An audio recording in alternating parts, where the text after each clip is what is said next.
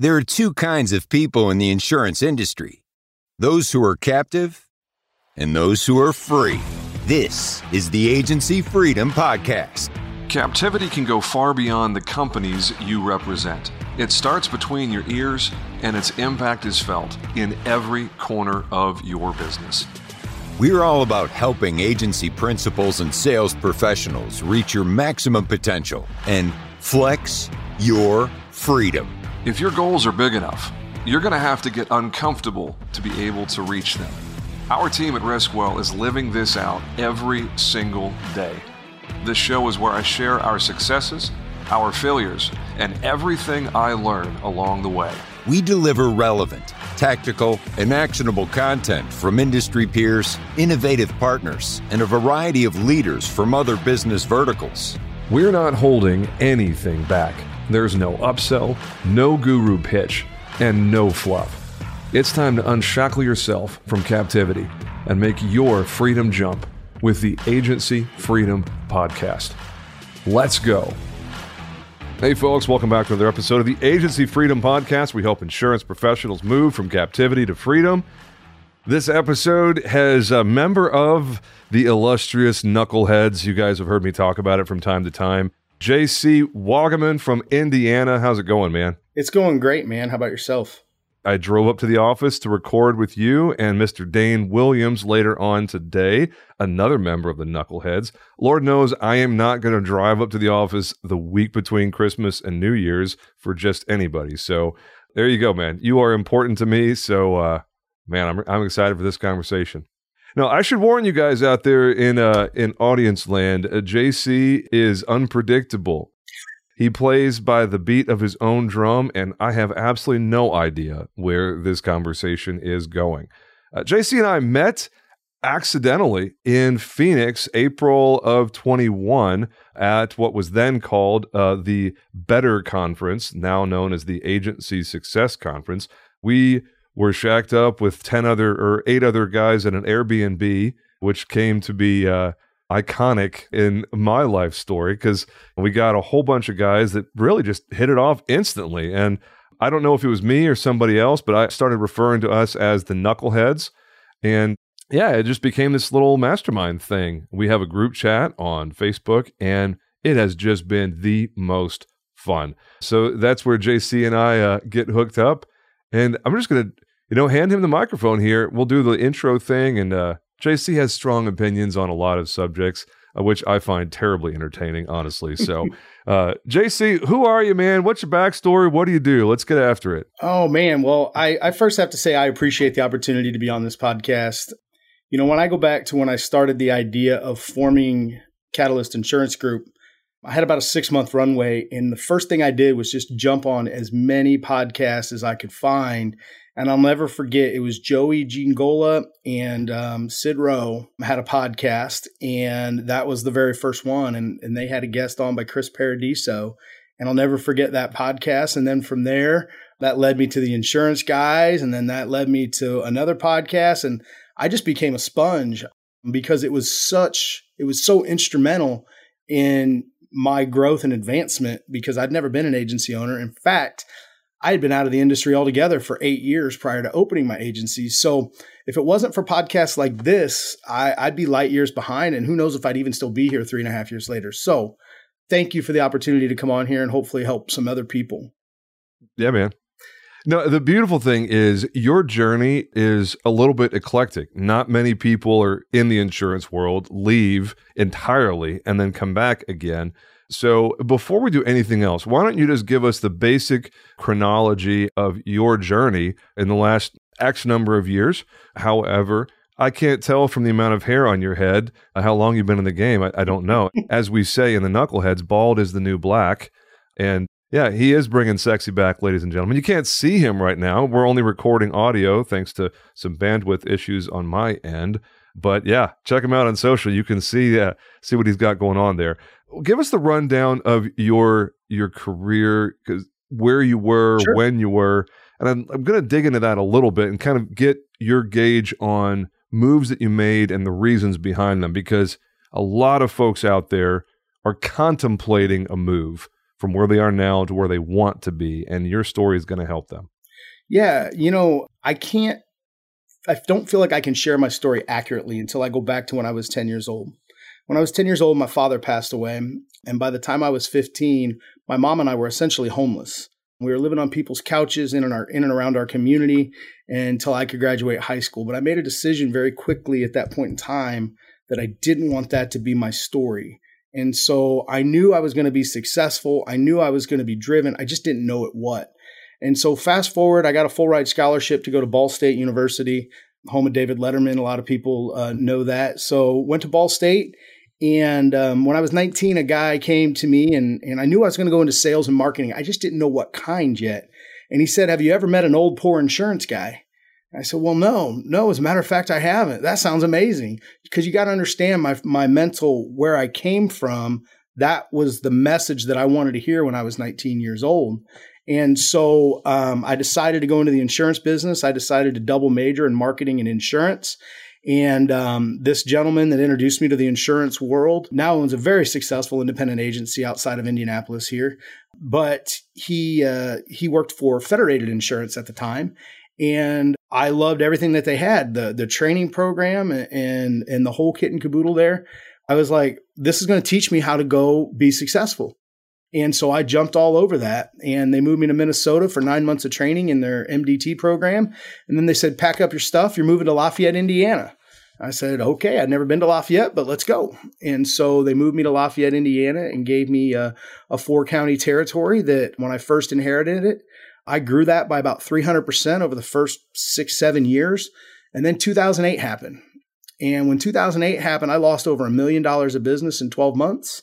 At that point in time, I was on straight commission, and no fault of the company. They were just doing what they felt they had to do, right, to be financially secure into the future. But as a captive agent, you don't have any choice. Whatever the company decides to do, I am the messenger to my client. And so through that process, I didn't have anywhere to go with these customers. And finally, when I lost some of my best customers, and they said, "JC, it's not you.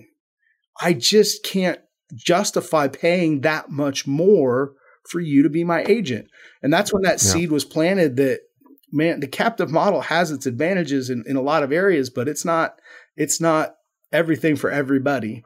And so through that process, I've often heard get on your knees or God will put you there. And when you lose 65% of your income, your annual income, all of a sudden you're humbled pretty quickly. And what I came to realize is that I didn't like who I had become in that process, in that journey, because coming from where I came from and my humble beginnings to where I was at now, I found out, I shamefully have to admit, that I had become somebody who had fallen in love with status and money and stature in the community and all the wrong things. And, when you take away 65% of your income and you're stripped down and you're at a low point, I didn't like who I had become in that process because I just knew that wasn't me. And so through that refinement process, I stuck it out with Federated for another couple of years. Didn't care for my immediate management at the time. Him and I disagreed on a lot of things. And so I decided that I didn't want to stay there. Again, I love the company. I have no ill will towards Federated whatsoever. In fact, the guy who hired me right out of Ball State is one of my personal lines customers right now. So it was my manager at Federated. So funny how things come full circle. But I went to work for one of the largest independent agencies in the country, in Brown & Brown, and it just ended up not being a good fit for me. So I was only there for about 10 months, and and maybe it's because I was shot from that experience, that humbling experience, but I didn't know what I was going to do next, but I had made up my mind it was not going to be insurance. So in 2011, I left the insurance industry altogether. And when I say altogether, I let my licenses lapse, everything. I was as far away from the insurance industry as one could be. And so I spent the next 5 years marketing a travel company, had a lot of fun, didn't make very much money. So we decided to move from Lafayette, Indiana, down here to the south side of Indianapolis, where my wife's family is from.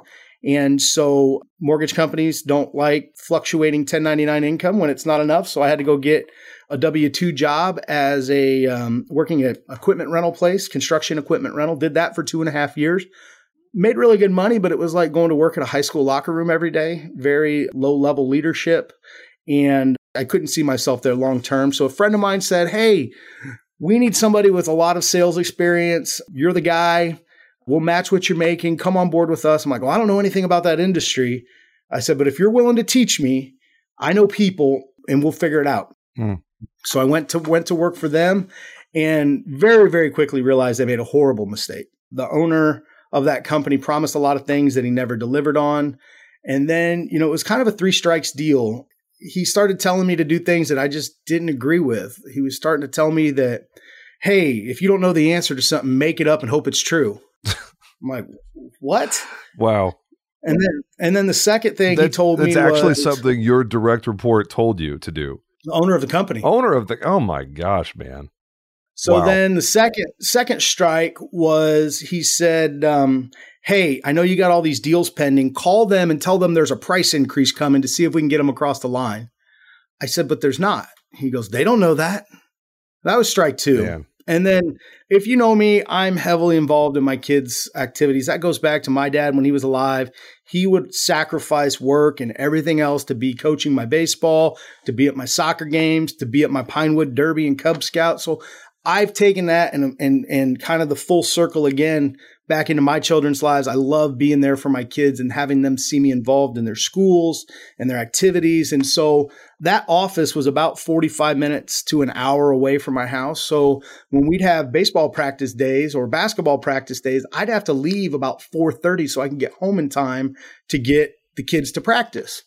And the straw that broke the camel's back, I'll never forget the conversation. He's like, hey, I think you're spending a little too much time on your kids' activities. You need to be here at this office more. And at that moment, I was like, I don't know what I'm going to do next, but it's not going to be this. And so through some serious soul searching, I was 39 years old at the time. I said, I have to plant my flag somewhere because I can't keep hopping deal to deal to deal, or else I'm going to end up being a door greeter somewhere when I'm 80 years old. And so I thought long and hard about it. And my wife, she goes, why don't you get back into insurance? You were an excellent insurance agent back when you were with Federated.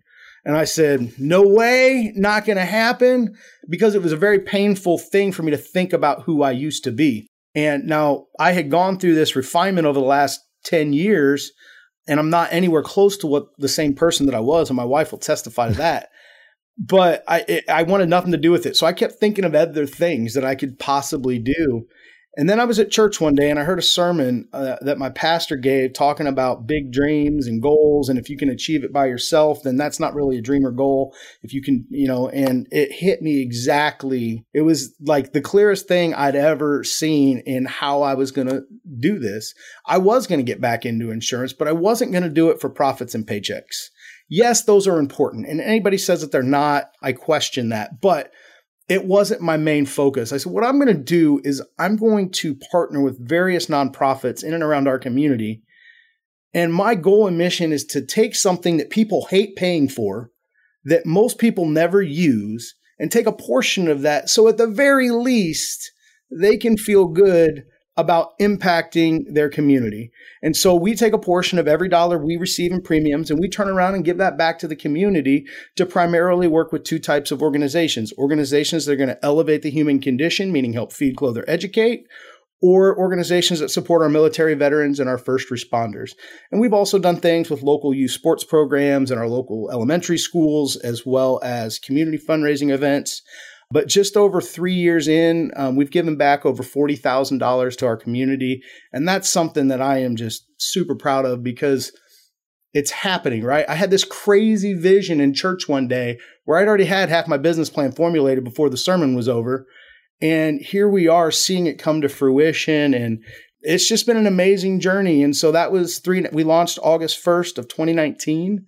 And it's been an amazing journey. And there have been some potholes that we've tripped and fell in along the way and mistakes that were made. But I knew that was part of the process, right? Yeah. You have to embrace, I like to say, embrace the suck, because there's going to be a part of this journey if you decide to do this on your own that's just not going to be pleasant. But you got to go through it, right? I recently hired a new producer and I'm telling him he's got to do a quote video with every personalized proposal that goes out the door. And I said, just know your first one is going to be absolutely god awful. but it'll be the worst one you ever do. Yep. That's the truth too, man. So anyways, that's my story, man. So here we are on the eve of 2023, and really excited because for the first 2 years, I had no idea what I was doing. I honestly went into this with the mindset that I'm an intern in my own business. And I had no expectations. I had no revenue goals. And I got to understand, I am extremely blessed. If it wasn't for my loving wife, I don't know if this agency would even be here, because she's been able to support our family so that I didn't have to put food on the table for my family through this business. That provided me an unbelievable opportunity to take the time to focus on process and procedures and a customer experience and building those systems to deliver what I think. I'll put our customer experience up against anybody now. Yeah. And now I have the confidence to deliver that. But the first 2 years, it was like, well, let's try this. That didn't work. Let's try that. Oh, I heard this on a podcast. Let's try that. And just through that trial and error system and focusing on it, I couldn't have done this without my wife, without a doubt, 100%. Well, smart man for that. And shout out to Aaron, the real rock star behind Catalyst Insurance Group. There you go. I love giving a spouse a shout out anytime we can, because every agency principal knows that that spouse, their name might not be on the door, but they have extreme involvement in the success of the agency for sure. You know, it's such a privilege to get to see the way that you bridge the work and the family game. And having seen you at several conferences and events and whatnot, you actually live it out. Like, you're concerned about what your family thinks and making your wife proud. And if Erin was here, she would be happy with me or not. We won't tell her about the incident with you yelling at me from the back seat 3 or 4 drinks in, but that's neither here nor there, right? Hey, so, I won't bring up that incident or you don't bring up that incident, and I won't bring up the mountain. Oh, they've heard the story of the mountain here on this podcast. They know all about that. The mountain bent me over and paddled my rear end and told me who my daddy was. So, yeah. Every time I comment on Billy Wagner's stuff, anything that he puts out, I have to like hold myself back from saying something about, oh, by the way, thanks again for saving my life. It's like, well, I kind of want to thank you for having your little episode, because it gave me a whole day on the mountain with Billy Wagner. Oh man, that honestly, and I don't have any idea if Billy actually listens to this podcast or not, but if he does, he'll get a chuckle out of the fact that both of us felt the same way. It's like, oh wait a second, I'm on a hike with just JC and Billy. I get uninterrupted time with Billy freaking Wagner for the next several hours, and yeah, it's. That was probably the only good thing that happened in that entire awful day. Yeah. We could do a whole podcast. I think my knees might still hurt from that day. And that was, 7 months ago. So did you see the post on social? I was in Phoenix for a mastermind talking about like alternative risk transfer and captive formation and stuff. And my hotel was a little bit elevated on this bluff in the middle of the Phoenix area. And on the horizon, I could see Flatiron over there on the horizon. And it was just like, middle finger, F you, Flatiron. I see you over there just staring at me. When we got done that day, I said, I'm never going to do this again. I've done it twice now. I'm like, there's no way I'm ever going to do this again. But, it's kind of like a bad family vacation. Yeah. Once enough time goes by, you're like, oh, that was awesome. Let's go do it again. Dude, I was 3 months deep in the keto lifestyle. I did not carb load. I didn't prepare correctly. You should have taken the Jolly Rancher, man. I told you. Yeah. I almost feel like I need to do it again and go after it with the proper nutrition leading up to it, just so I can stand on top and be like, yeah, what's up this time? You're not beating me this time, Flatiron. Wasn't the up? The down was definitely the worst, for sure. Yeah. Yep. Nothing, no lie about that, man. Now, one of these days, I'm going to get really wealthy and just hire myself a helicopter and fly up there and drop myself off at the summit and then hop right back in my helicopter and go back to the bottom and feel, something special there. So, yeah, I should have known better than to bring that up, because you would call me off sides with the whole Flatiron incident. But yeah, if you ever find yourself in the Phoenix area and you want a great hill to climb, go check out Flatiron over there in I don't even remember the name of the mountain range. It's, there's a lot of business lessons, though, that can be derived from that journey. Yeah. When you think about it. Don't bite off more than you can chew. Prepare for the way down and not just the way up.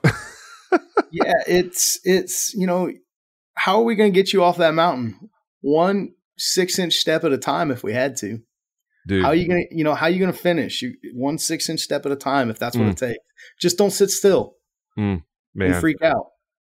I have never been in a situation where my body literally shuts down and my muscles don't work. It's like you try to bend your leg and your muscles go, nope, not bending. Don't even think about it, pal. I got a mountain bike experience I'll share with you one time where I was in a situation like that was terrifying, but that's for a different time. Man, there's probably a lot of lessons. And right about now, my wife is sitting there going, get back on topic. You've been chasing rabbits too long.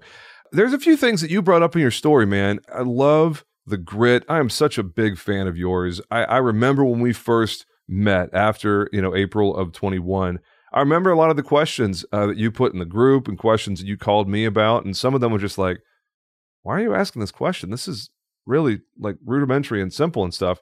And I never said that, of course, because that would be a jackass thing to do. But to see where you are now, just a year and a half later, it's like, whoa, this dude has grown in a crazy way. You hired yourself a full-time producer. You're figuring out the virtual employee thing. I don't know if you've hired a VE or not. Yep. I think you probably have. It's like, wow, JC is a real success story. So, going back into that story where you shared kind of your background, I would love to, first off, with Federated, I just call them Fed most of the time, like I think most people do that are familiar with them. Was that mostly agribusiness or was it other verticals? Because my impression of Federated is the things that they're really good at, you're not going to beat them because they're just extremely good at a small number of things. But outside of that, they don't even bother. Was that your experience? Yeah. The most valuable things that I learned from that captive experience. See, the way that they're structured is you have a territory, a geographic territory. Mm-hmm. Okay. I had 4 counties and they only write certain types of businesses. And it's auto dealers, equipment dealers, machine shops, subcontractors, meaning your HVAC, your electrical, your plumbing. Mm-hmm. They don't like too much drywall. This is back then. This is at the time. I don't know what it is now. Concrete. They would do concrete. Wasn't their favorite, but they do it. Auto repair. I think I said that. Basically anything, the way I summed it up, anything you can get your hands dirty doing, that was their forte. Blue collar. Yeah. Yeah. And when I started there, they tried to be everything to those certain few businesses. They did group health insurance. I had to do group health. I did the P&C. We even did a little bit of personal lines at the time. I never did any, but big life number. It's funny. I look at what some of my carriers now that make us sell life insurance put on us, and I laugh compared to what I used to have to do at Federated. It's unbelievably different. But that was their business model. So when you're given this box, there's only so many of those types of businesses in that box, yep. Right? And so my job and what they taught me to do, which seems to be a lost art anymore, is I had to take suspects and turn them into prospects, and I had to take prospects and turn them into customers. Yep. I only had so many John Deere dealers in my territory to call on. So unless I'm just going to not make any money, I had to call on them all the time. And if you talk to anybody that's been with Fed or has a Federated rep that calls on them constantly, they'll tell you they see their agent all the time because that's their business model. Yeah. Right. It taught me how to build relationships with business owners and how to sell on value, not just price. And so now, that being said, one of the huge challenges as an independent agent, you don't necessarily have all of those resources at your fingertips like you did when you're a captive, right? I have to go out and develop those now myself or pay for them in order to deliver that same level of value. So it's not all sunshine and roses, right? I mean, there's not a blueprint. I think that's probably when people jump from captive to independent, that's probably one of the things I think a lot of people will struggle with is they can do everything now. Not that they should, but they can. Yeah.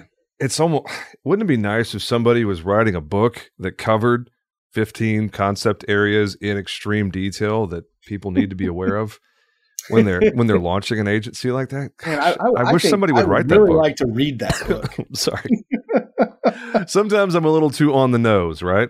Right? Yeah. Send it to the publisher, by the way, folks. That's awesome. It's coming out Q1, probably 2 or 3 months from now. So yeah, I mean, I'm grateful for that experience there with them because that's what they taught me was I had to turn suspects into prospects and prospects into customers. The value of a niche, I think, would be also something, right? Like when probably you're not something I understood at the time, but I do now. Yeah. And when you're forced to go in a small lane and make the most of every possible opportunity, and like you said, you have to call on them. So call reluctance and fear, and what if they say no to me? Like none of that stuff even matters because you have to. Like there is no other option. You call or you get your street corner set up and start panhandling. You know, I'll never. There's one particular account that I did end up landing. But when I first called on him, been with the same guy for 20 years, not interested. Month after month, not interested. Thanks for stopping by. But I'd always did it with a smile. I coined the term pleasantly persistent, right? So then once a month, they were a member of a trade association. That's how the Fed does a lot of their marketing is through trade associations. They were a member of a trade association, and we were the recommended provider. So I would take the article that Fed would write in their magazine each month, back when actually you got print articles, right? And I would tear it out, and I don't know if your users can see this, probably not, but this is a federated thing. Mm-hmm. Okay. I would write a note on it. I would throw it in an envelope, and I would just say, hey, came across this article, thought you might be able to use it. If you can, great. If not, throw it in the trash. And I did that month after month after month after month after month. Finally, 3 years later, he gave me a chance to give him a quote, right? Yeah, fine. You can give me a quote. I didn't get it. I didn't get the business that year. But I learned what I needed to do to get the business the next year. Mm-hmm. And so we quoted it again. And it ended up being one of my largest accounts, it was multiple six Love figures. And it was a guy that wouldn't give me the time of day, but I just kept being pleasantly persistent. You know, I'd show up with a smile, even if they, how hard is it to be mean to somebody that shows up with a smile? It's pretty hard. Yeah. I mean, as I have a reputation in my office for being absolutely brutal with vendors that come in with bad sales skills, or they just come in and try to waste our time. It's like, well, I'm going to tell you no, because you don't want to talk to James, because James will tell you exactly what's wrong with your sales pitch. And you may not want coaching, but he's going to give it to you anyway. So I love that. You're right.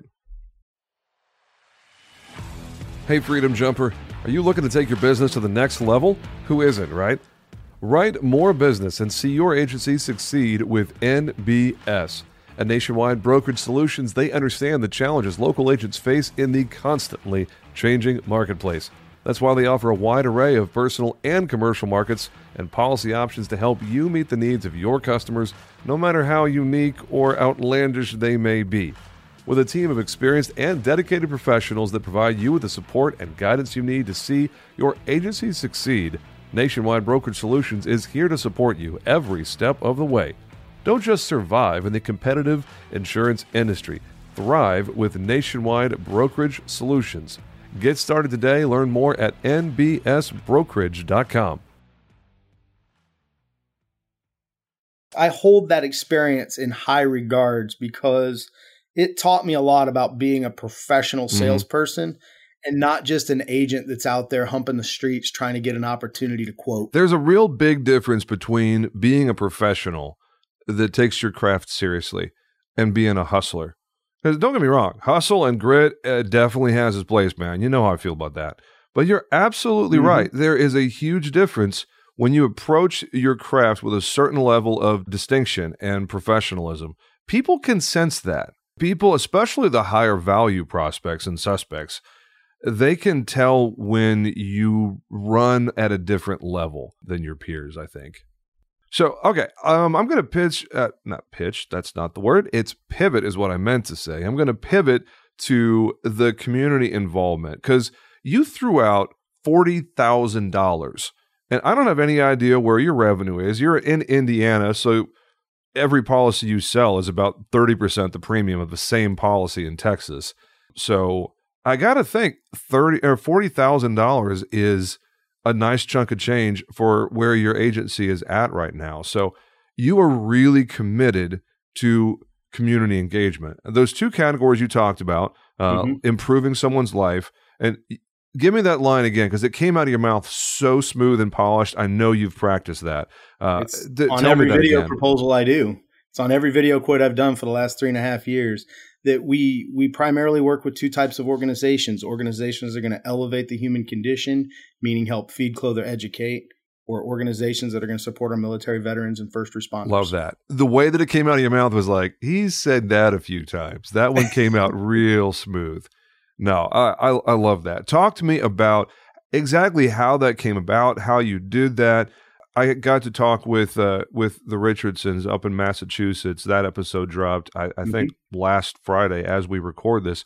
And one of the things that Mike and Aaron are so good at is finding creative ways to engage in their community. But it's not necessarily like openly philanthropic like what you're doing. I'm sure they do some of that stuff, but they have a lot of things going on through Chamber of Commerce and whatnot. What you're doing is mostly just giving money to a worthy cause in your community based on, bound business. Talk to me about your approach there, because it sounds like it's a little bit different. Well, that's why I'm here, right? A catalyst is a condition, event, or person that is cause of an important change. That's where the name came from. And that's what I said I was going to do. Now, the last 2-3 years, have there been times where it's been hard to stroke that check? Absolutely. Yeah. Because I could use that to grow the business. Yep. But that's not my first priority. My first priority was to use insurance as a vehicle to make an impact in and around our community. So by keeping first things first, it keeps me centered and prevents me from becoming the person that I used to be. Mm. And so that's why I am so committed to it.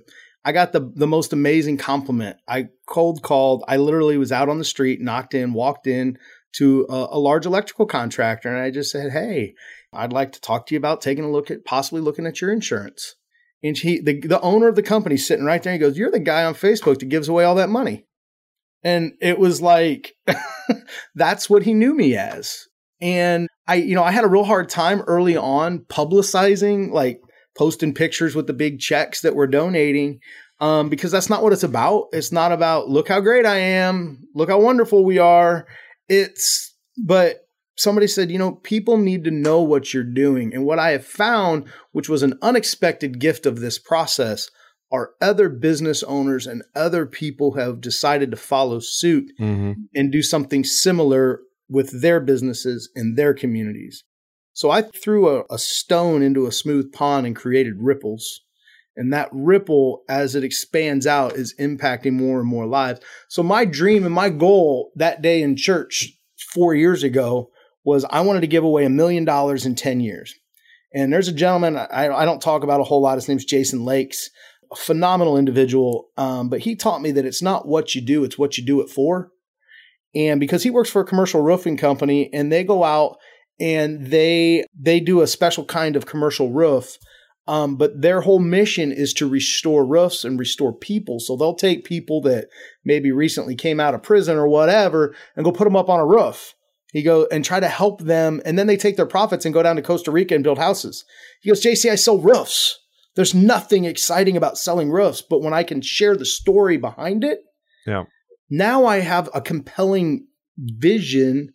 And so that's he's the one that planted the seed in me about using insurance as something, as a vehicle, because by putting those first things first, I'll be taken care of just fine. There's plenty left for me. I've got family members who don't understand that. Like, you need to be putting money away and you should be paying yourself more and da-da-da. And I'm like, look, I've got my eye on the long game here. I know that if I stay true to my mission, that I will be taken care of. Not to go all church, but you can't outgive God. No. You go all church all you want, brother. You got a microphone in your face. You can say whatever you want. It just so happens I happen to share your religious beliefs. So, but hey, if you were of a different persuasion, you'd have the same freedom. It'd be kind of ironic if the podcast called Agency Freedom was like censoring other religious beliefs, wouldn't it? Not today. The way that you approach that, I love what you said about, you're self-conscious about the big check, because I think that the optics of that, it all goes back to messaging. It all goes back to how you're doing it, because this is a big part of your why. And this is something you care about personally. If you make it about the organization that's receiving the money and talk about how great they are and the work that they're doing, and then oh, by the way, we're so proud, our office is grateful to, have a portion of our sales and revenue go to something like this. If you're presenting Catalyst as oh, by the way, yeah, this is Catalyst, but 85, 90% of what you're saying is about the organization and how important they are and blah, blah, blah. that's the way you get around it, because nobody likes it if it's like, hey, look at me, I'm giving a big check away. Aren't I important? Right. It's like, that's an immediate turnoff. But well, that's why if you go back through some of my social media posts about it, I will do an interview. I almost always try to do an interview with the head of the organization. I'm like, tell our viewers, tell our watchers, tell our listeners what this organization is all about. I don't know anybody personally that's been a victim of human trafficking, but maybe somebody in my audience does, and now we can connect them with a resource to help get them the help that they need. It might spawn a thought in somebody, or somebody that's in a domestic abuse situation. Maybe somebody watches this video and learns about an organization or a resource that is able to impact their life. And it's all because of, I wanted to make sure that I could get their message out on, to other people. So you just never know the 3 degrees, 4 degrees, 5 degrees of separation that message might fall upon. How did you, just looking at it from a logistics perspective, how did you decide what that amount was? Is it a percent of profit, of revenue? Is it a fixed amount per quote that goes out? It's a percent of top line revenue. Percentage of top line? Okay, sweet. Because I knew somebody is going to message you and say, how do you decide what that looks like logistically? I'll never forget my first check to the very first check I wrote was $255. And I was so proud of writing that check, because I was like, this is it. This is the mission. This is what I'm here to do. Right? I haven't even paid myself yet. Yeah. Love it. That's great, man. No, this is exactly where I wanted, a little bit more off the cuff and just an informal episode. What else? Anything on your mind? Any current events? Anything? We're getting ready to land the plane here in just a couple of minutes, but I'll give you the mic. We can talk about anything that's on your mind. Nah, at this point, from a business perspective, and this sounds cliche, but we've all heard this saying before, because I can see further than others is because I stand on the shoulders of giants, right? And I'm amazed at the amount of people in our industry that are willing to help people, and they owe them nothing.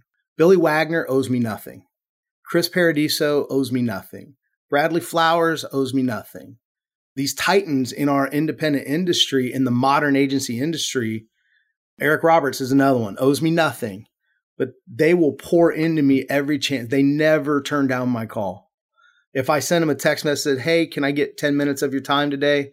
Never turn me down. And that has just been probably the greatest gift. And yourself too, James. You've never hesitated to respond to a coverage question at 11:30 at night. Don't tell my wife that. Right? Oh, man. Thanks, JC. You just narked on me. Okay. But that has been the most amazing blessing. And that's the only reason that I've been able to navigate these waters. Because when I started my agency, unlike most people who jump out of a captive right into another situation where they open their own agency, I had an 8-year gap. Yeah. And it probably, I would think, in the way insurance is delivered to the customer, has been probably the most dynamic 8-year gap in the history of our industry as far as the evolution of technology. I agree. So when I opened my agency, I had no perspective. And that was a blessing and a curse, right? I would go into things with no preconceived ideas of how it should be. Yep. Other than what I listened to on podcasts. That's how I've been able to build my agency the way that I've built it, is learning from others, trying it, adjusting, tweaking, fine-tuning, doing it again, blowing it up, starting from scratch, take what worked, what didn't work, throw out what didn't work, take what did work, rebuild it again. I've done that so many times through our process. But yeah, anyways, I'm kind of rambling there. But no, you're good. And I love that you and I approach this from the same basic philosophy of, if you're the smartest one in the room, or even close to the smartest one in the room, or the most accomplished, or the most successful, you're in the wrong room. You can be in a circle that makes you feel great about yourself, that makes you feel big and bad and important, or you can be in a circle where you grow, where you're challenged, where you are required to be humble and not stand on the table and thump your chest and think how great you are, because literally everybody around you is as good, if not better, in any meaningful metric. I've seen that from you in the Knuckleheads. I've seen that in IAOA and the other circles that you and I share. It's a really important quality to have, I feel like, especially as we get better and we're not at the first level, the first 2, 3, 4 levels where, you've started to have some wins and you started to have some accomplishments and whatnot. Continuing that growth mindset, continuing to search for the circle that is still ahead of you and still is beyond you and where you're able to learn and contribute. Obviously, I mean, Lord knows I've learned from you. Even the community engagement stuff, we're not doing any of that. We have some certain things that I do on a personal level where I'm engaged in charitable giving on a personal level, but our agency isn't at all. Like between this conversation and talking to Mike and Aaron Richardson just a couple of weeks ago, it's bad. I'm sitting here just feeling convicted and wow, I'm missing the ball. I really need to be better about engaging philanthropically with Riskwell in our local community. I don't know what that looks like, but I tell you, this conversation pushed me over the edge there, brother. That's for sure. So any last words you want to drop in before we get going? Well, the last thing that I'll share is, there was a conversation I had, and I'm going to call him out. Him and I have cleared the air, but Christian Moore. Yeah. And I heard him on one of the podcasts I was listening to when I was formulating my agency. And so I didn't hesitate to find out how to get a hold of him, I don't know if it's LinkedIn or Facebook or whatever. I connected with him and we ended up just getting some time to talk. And in that conversation, and he's apologized to me for this sense, but I'm grateful for it. But at the time it pissed me off to no end. And that was, he's like, you sound like you'd be a great producer, but I don't think you're cut out to be an agency owner. And Christian, don't be telling people that. I know you listen to this podcast, Christian. You got to stop telling people that. But you know what? I'm really grateful for that conversation. Oh, man. Because it changed my perspective a lot. And it made me realize that there's a lot more to this game than just selling insurance. And if I had to say I underestimated anything in this process of starting an agency from scratch, no aggregator, direct contracts, from scratch, is that I grossly underestimated the amount of time that would go into running a business and not selling insurance. To that point, do you mind if I ask you a follow-up question based on the carrier stuff that you shared in Knuckleheads? Yeah. I don't want to air your business if you'd rather not get into it. The question about like market selection and whatnot. Mm-hmm. So you're at a point now, and the fact that you haven't affiliated with any organization, I think is really commendable. You School of Hard Knocks, right? You figured out a lot of things on your own, which is definitely the hardest way to do it. When you were sharing in the group, you're trying to figure out if there's a better path forward with aligning yourself with some organization that may help with some of these things. You literally said the only thing I need is market access. It's like you've got your systems and processes, your workflows are well laid out. You've got a great head on your shoulders. You already have success as an agency owner. What is that process like when you get to a point and you think, maybe I would be better off if I align myself with one of these organizations, whether it's a big dog like an SIAA or a Keystone or Iroquois or one of these large organizations, or maybe something a little bit smaller like Agency Collective or a CLI Select from Danielle Smink or Pacific. There's several of that like middle tier. How do you approach that from a position of someone who already has success? You have, I don't know how many appointments you have, but you have a few that you've gone out and got on your own. How do you approach that conversation tactically? Because there's a lot of people that are sitting there in a similar spot who are completely independent, aren't affiliated with any group at all, and are probably having the same kind of conversation that you're having with yourself right now. I had a horrible taste in my mouth. I when I looked at starting my agency, I interviewed with one of the big aggregators, and I just couldn't wrap my head around their model. Just the way that the contract was structured, and I was essentially bringing them in as a partner in my agency rather than, like a true partner. They got ownership, basically is how I felt about it. Yeah. And I hate that already. I just couldn't do that. I'm like, no, that's not what I want. And so I was able to go out and get my direct contract, and they've been a great partner, and they do have their challenges, but they've been a great partner for us. But then I'm ready to take my business to the next level, right? I have my producer on board. I have my personal lines. He's going to take care of personal lines. I've got that process ironed out to what I think. It's never going to be perfect. Nobody's ever going to have the perfect customer experience, the perfect process. but I like where ours is at and I like where it's going. And it's pretty darn good. Real quick, just so I can name drop a couple, because I know folks like the technology stuff. From what I've heard from you before, you're a big fan of Glovebox. You're a big fan of Canopy Connect.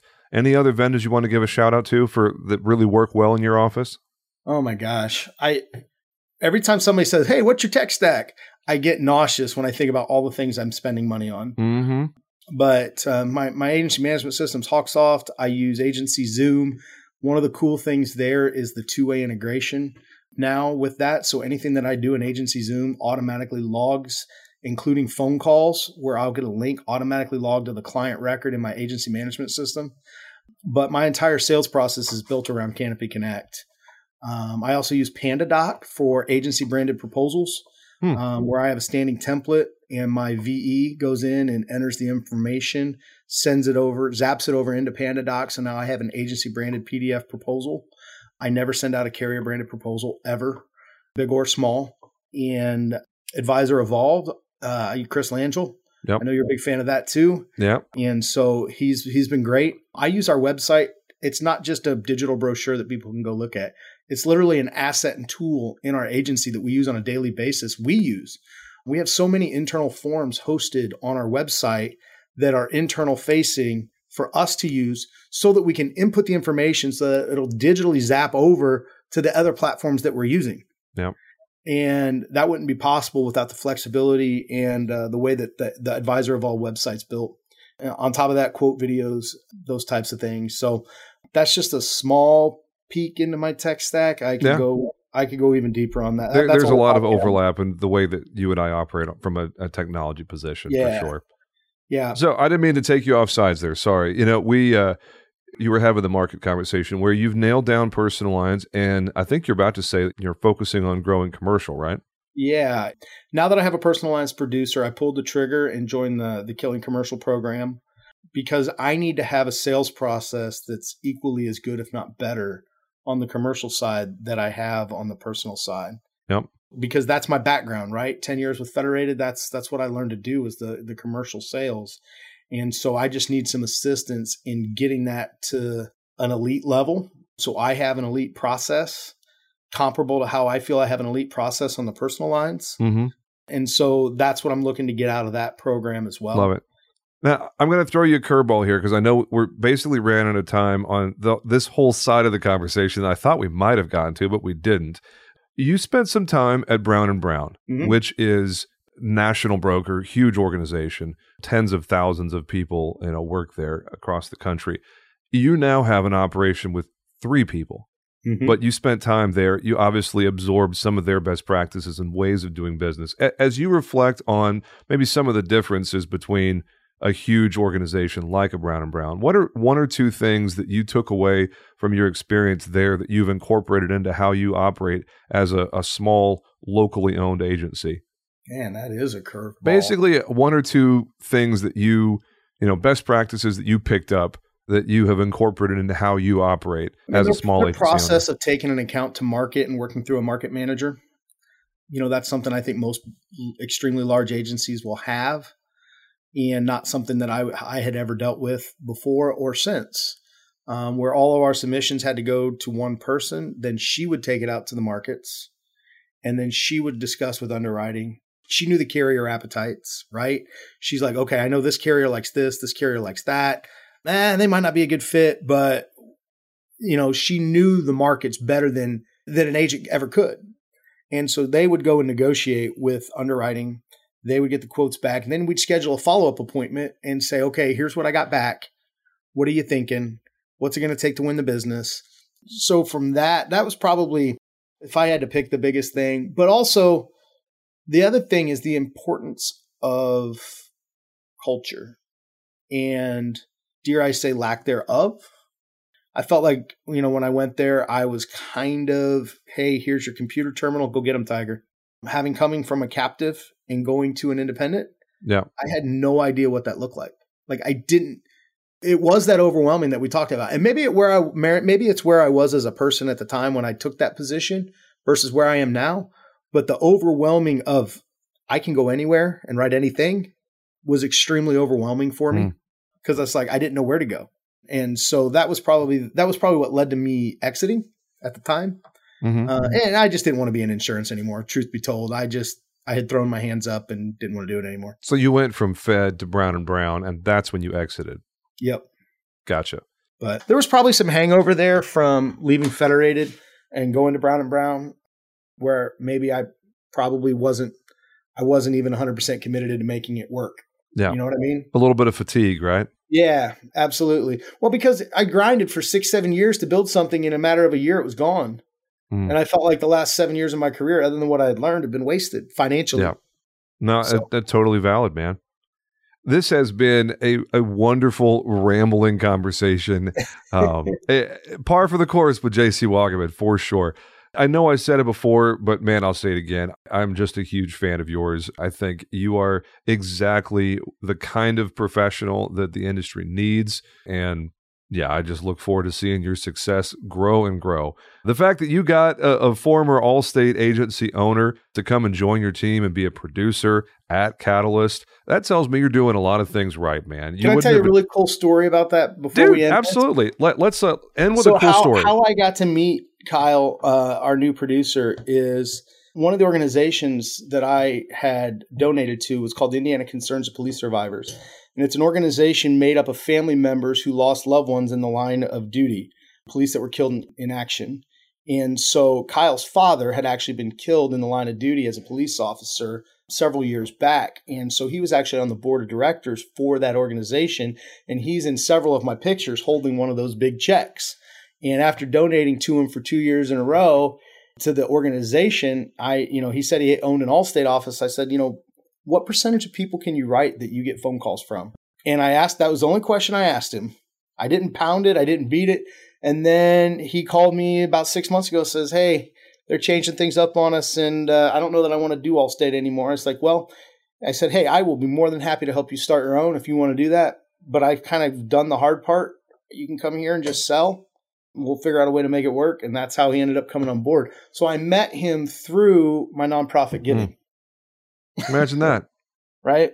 So it's a whole separate conversation. I know you said that there's been some growing pains, as you could expect with anybody who goes from being a business owner to being an employee again. We'll need to have that conversation on a different day, because I imagine there's a lot of meat on that bone for sure. Now, that's a great place to end the episode here. If somebody wants to get a hold of you, what's the best way for them to reach you? You have a preferred social channel? I'm on all social. Feel free to reach out to me. And then, they can reach out to me by email as well, jc@catalystinsgrp.com. Easy enough.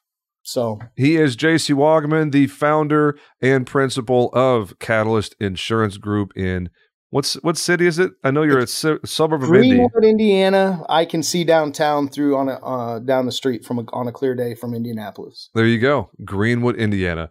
This has been another episode of the Agency Freedom Podcast, boys and girls. Make it a great day. We'll talk to you again real soon. Y'all take care.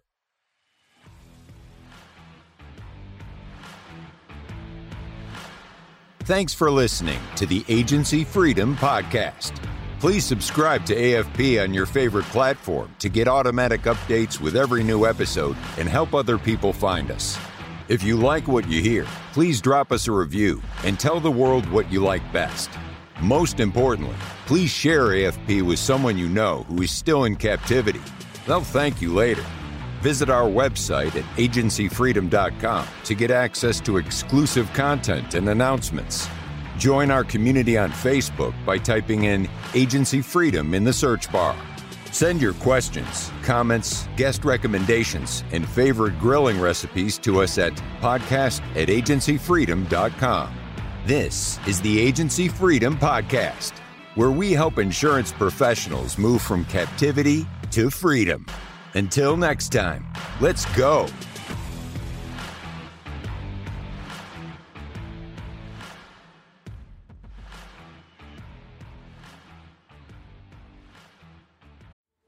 Hey, agents, listen to this. What are we terrible at? Think of it. really. We're terrible at training, right? We're not very good at hiring. We're not very good, terrible at firing, actually. Terrible at creating process and some workflows. Terrible at technology and implementing that technology and even knowing what type of technology we want. And the list goes on and on. Now, listen, I'm an agency owner, and you know how it is. To fix a problem, the first thing you got to do is you got to admit you have a problem. Here's what you do. Go to virtualintel.com. Check out what we do, because we do all those bad things that you can't do, really. And you may do one or two of them well. Good for you if you can do them all. Just want you to know you're in the minority. But if you can't do any of them good, or you don't even want to do them anymore because it just takes too much mental power, then good for you for realizing that, and give us a call. I'm telling you, at Virtual Intelligence, that's what we do. And where we specialize in high quality VEs, not virtual assistants. Look it up. Go to ChatGPT, put in what's the difference between a virtual assistant and a virtual employee. Enough said. I don't have enough time to go on and on about all the differences on this 60-second commercial. But you've got time to search it and look at it. That's what we do. We deliver high quality VEs. We mix the technology with it. We train them on the technology, give them and the technology to you, and you're off to the races. I'm not joking with you. You can call my agency at any time, ask for Lordland, and we do ask her, say, how fast are you able to do quotes? I've actually got a couple videos of it. That's right. We can do 5 to 10 carriers in one quote in 3 to 7 minutes. So you give me an auto quote, I can do 5 to 10 carriers in 3 to 7 minutes. How are we doing it? We're doing it through the technology of virtual intelligence. Give us a call. Check us out. You can ask for me personally. I'll do the demo for you. Who are they? CAS certified.